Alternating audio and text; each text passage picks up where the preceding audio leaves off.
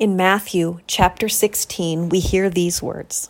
Then Jesus told his disciples, "If anyone would come after me, let them deny themselves and take up their cross and follow me."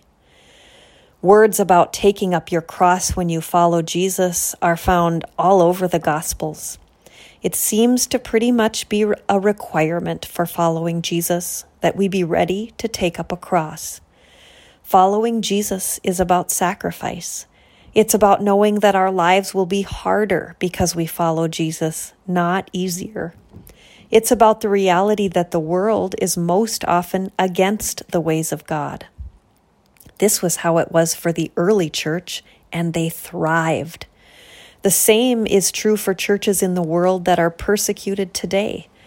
They are often stronger for it, growing because their mission to follow Jesus is clear in the taking up of their crosses.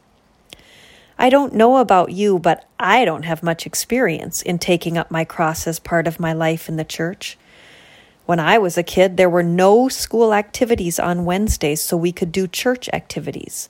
There were no sporting games for kids on Sundays.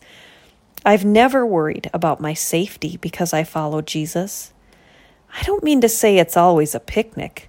There are times I would rather do other things than go to church or give offering or give of my time for sure. But in reality, I don't have much experience in taking up my cross, and I don't know that most of the rest of us do either. Which is something I've been thinking about a lot in this pandemic. We're all tired of staying home. We're tired of not having church. We're tired of looking at each other over Zoom. I'm starting to realize, though, that in a way, what we are being asked to do in this time is something along the lines of taking up our cross. When Jesus was teaching the disciples what it meant to follow him, he was always talking about how it is a life that is lived for others. And isn't that why we are being asked to stay home? To protect the most vulnerable? To change how we live our lives for the sake of each other?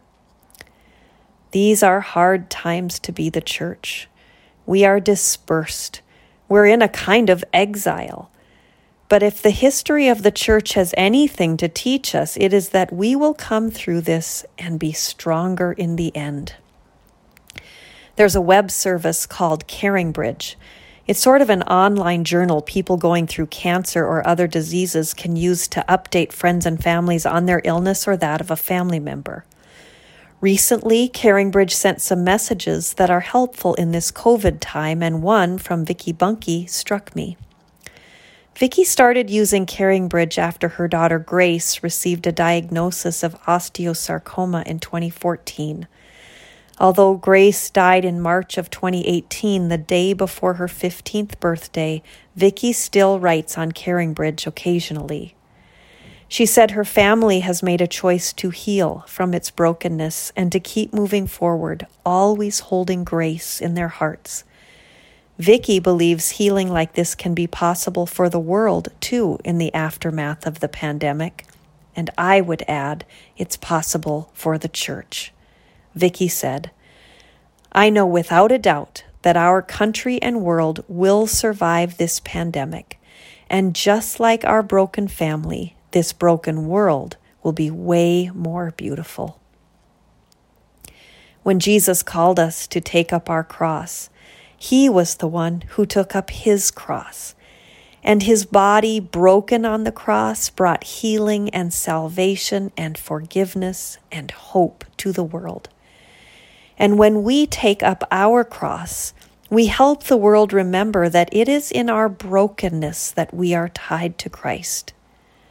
We will get through this hard time, broken but beautiful, because Jesus is right here, helping us take up our crosses for the sake of each other.